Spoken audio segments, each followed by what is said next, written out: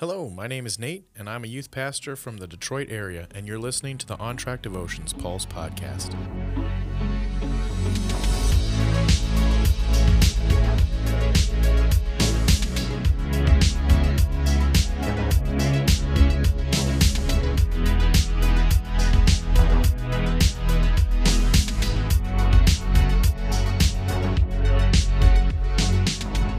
If you're listening, you've somehow found our app or our podcast, and we are glad that you're here. Each week, we take user-submitted questions and answer them in various formats, including this micro-podcast format. So if listening to biblical things is the way you want to go, you found the right place. A couple weeks ago, we answered the question, what does it mean? What's repentance? Why do I need to keep repenting if I'm just going to keep on sinning? And now we're going to enter into a series, a multiple-part series on the gospel. So we're going to answer the question, what is the gospel? And to be honest, this is going to take a couple weeks, and my hope for you is that you'd come out on the other side with a deeper understanding of who God is and what he did for you. If you're not a Christian, my prayer is that after this you would accept Christ and place your faith and hope in him.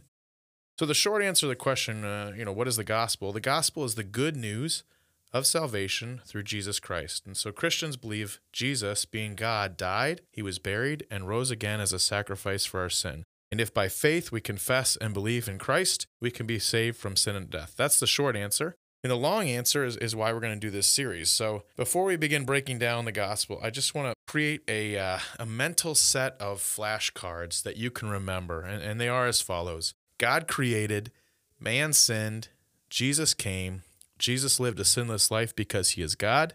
Jesus died as a sacrifice for sin. Jesus resurrected. Confess, repent, believe, by faith we are saved. And you're going to hear me repeat this each week many, many times, and that's really done as a learning aid. This week we're gonna study Genesis 1 and 2, and we're going to learn about the first flashcard, which is God created. So here's some background info on Genesis. The book of Genesis is the first book of the Bible. It can be divided into two main sections. The first 11 chapters give kind of a primeval history of God and man, and they're basically an overview of history before Abraham. And chapters 12 through 50 focus on the line of Abraham and God's covenant with them. So it's kind of two different parts. The first part covers a whole bunch of years. The second part also covers a lot of years, but it's a little more in-depth with the patriarchs, the early fathers of the people of Israel. The word generous means beginning. The word Genesis. The word generous means you're nice with the things you have. The word Genesis, however, means beginnings, and thus everything that you read is part of a beginning, the beginning of creation, of man, the beginning of sin, and the beginning of the covenants. So as you read Genesis, try and keep in mind that you are reading the beginnings. We don't actually know for sure who wrote the book of Genesis, but church tradition holds that it's Moses, and there's a pretty good chance it was him. But whoever wrote it, whoever God led to write Genesis, carefully and beautifully lays out God's design and intent to fellowship with man in the first two chapters, which is what we're going to look at today. So take a moment, pause the podcast, or if you don't have time to pause, keep listening, but read later. Genesis chapter 1 and 2 on your own. After you've done that, hit play, and we're going to dive right in. All right, our observations. Here's some quick observations we're going to make in this passage. The first is that we see in the beginning there was nothing but God. And we see that the source of all nature, all creation, everything is created by God. It's apparent that God took time and care to create, including the creation of a time frame called a day. Part of creation was creating time.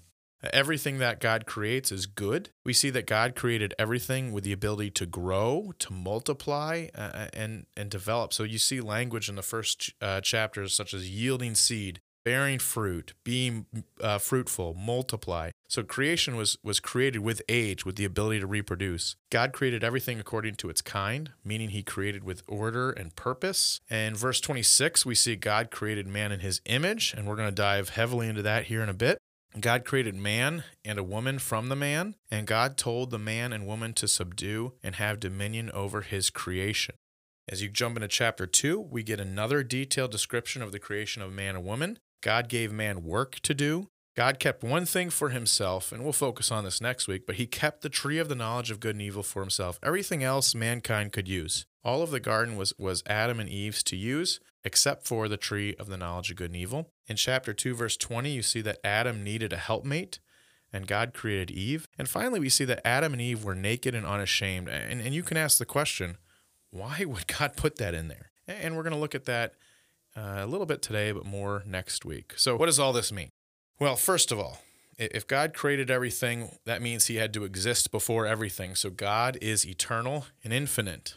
God is the creator of all things, and what he created was perfect. That's why he called it good. There's no hint of sin. There's no corruption. There's no degradation in what he created. Adam and Eve were naked and without shame. And shame, of course, is indicative of something being wrong. You can only be ashamed if something is wrong. And because there was nothing wrong, because there was no sin, they had no negative consequential implications. Being naked had no negative consequential implications. For the purposes of our gospel study today, we're going to focus on man being made in God's image. So what does this mean? I mean, isn't God a spirit? How can we look like him? How can we be made in his image? Well, the idea of man being made in God's image shows up in Genesis 1:26 and 27, Genesis chapter 5, verses 1 and 3, Genesis chapter 9, verse 6, 1 Corinthians 11:7, Colossians 3, verse 10, and James 3, verse 9. And we could pull it from other places in Scripture. That's just a few. So there's two Hebrew words that are used interchangeably. So the first is the word likeness, and the other is image, and they're used in the same way. So what does it mean? Well, according to Dr. Roland McCune, the image of God in man means that man replicates the infinite God on a finite level. In other words, in mankind's personality, spirituality, and morality, mankind reflects God in a limited way. So this means that we have a personality, right? We have an intellect, we have a will, we have a spirit, and we have the ability to make choices based on a knowledge of right and wrong. I mean, if you think about it, God couldn't tell Adam and Eve, don't eat of the tree of the knowledge of good and evil, unless they had the ability to make moral choices. So being made in God's image means that mankind is different from the rest of creation, and that he was given the ability and task of entering into a covenantal relationship with God. Ultimately, this results in the new covenant, which we're going to address far later in this series. So mankind has the ability to be in a relationship with God, and that separates us from the rest of creation, right? An animal can't make moral choices. An animal reacts off of the instinct that God gave it, whereas mankind has the ability to think, feel, do. They have an intellect, a will, a spirit, and a moral understanding of right and wrong. So what does this mean? I mean, why does that matter to us today? Because we know the world is messed up. Obviously, we don't live in the Garden of Eden. We don't live in the time of Adam and Eve. So what does this mean to us? Well, first of all, we worship a God that is not distant from us, and that has been since the beginning. Rather, God is intimately involved with what he created, and I'm very, very thankful for this. I wouldn't desire to worship a God that isn't in control and that isn't relational. Even in our sin, God has, if you're a Christian, chosen to place Jesus' righteousness on us and place our sin on Christ. And so we have the ability to be in a relationship with God, and he's in control of that. And being made in God's image means that we can be thankful that we've been given a conscience. Romans 1 says, even in nature, we see that there's a God. We know there's a conscience. And so I know that I can make moral choices that honor God, and I'm humbled by that, and you can be humbled by that too. Our conscience is a wonderful tool that is God-given, and that's because we're made in his image. It also means that as a Christian, I must view people through this lens. So every person I will ever meet is made in the image of God. And yes, they are flawed. People can be tedious, people can be annoying, people can be angering or scary, and we're going to talk about why that is next week. But every person you will ever meet or ever hear of is made in God's image. And so that means I have the responsibility to treat every person with the same dignity and respect I would hope to be treated with. And so I have a couple ideas for you to put into practice this week. The first is, I want you to picture how you talked about and viewed people who voted differently than you in the last election. Did you speak about them through an image of God lens? And I can tell you right now, I am guilty of failing at this multiple times. And when I think about it, even when I think about how I treated a person in a drive-thru or in a store, or did I jump into a parking spot for someone first? How did I exude selfishness in some way towards another person? That doesn't treat them with dignity and respect. And if I believe and truly trust that God has made every person in his image, it changes the way I treat people. How about yourself? How do you treat yourself? And I'm not telling you to be arrogant and prideful here. What I'm saying is, do you remember that God created you in his image? And a way to think about this is to write down 5 character traits in you that reflect who God is. And you may say, I can't do that. I'm not like God in any way. Well, you're made in God's image, and there's certain things that God has given you and placed in you that reflect who he is, that reflect his character in a limited way, but they still do reflect it. So if I were to think about my own life, I'm a type A personality, and I find joy in being around people. God found joy and found pleasure in walking with Adam and Eve in the garden. He found joy in his creation. And I'm not saying I'm God, but I'm saying there is a certain part of me that reflects who God is in a limited way.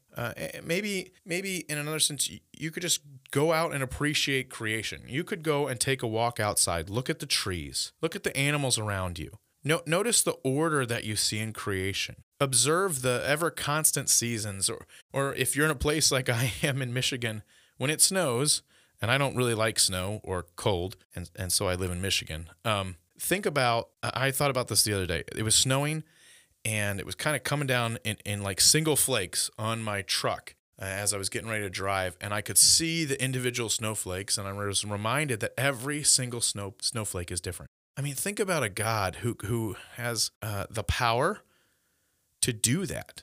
Who is the God that we worship that creates and allows for a different snowflake every single time it snows? That's a humbling thing to think about, and it's also beautiful. You can also observe the creativity of man. If man is made in God's image, then mankind can be creative. So perhaps, I live near Detroit, there's some really neat architecture that I can walk around and appreciate. Or if you're out in farm country, you can appreciate the organization of a nice plowed field or planted field. You can see the order around you in how mankind creates and how we see creation, the animal world and the plant world. All of this is a gift from God. And so as we think about the gospel, we can start with looking at good areas that still exist. Although everything's corrupted by sin, we can still see the beauty of God's creation, and we can be humbled by that and be thankful for it. God created. That's the very first flashcard of the gospel. God created. And I hope it's an encouragement to you to know that God created with the intent of the universe being, in his own words, good. So yes, while we would look around and see that there's problems, we'll address those next week, God created with the intent that the universe would be good. And so as we address the problem of sin, just remember there must be something better, because God desires to have a good relationship with that which he created. So for now, take a week and appreciate God's design and intent for mankind. God created, man sinned, Jesus came. Jesus lived a sinless life because he's God. Jesus died as a sacrifice for sin. Jesus resurrected. Confess, repent, believe, by faith we're saved. This podcast was written and recorded by me, Nate King. The editing and music is provided by Evan Braddock. All source material is provided in our transcripts online. From all of us at the On Track Devotions, this has been the Pulse Podcast. Be well.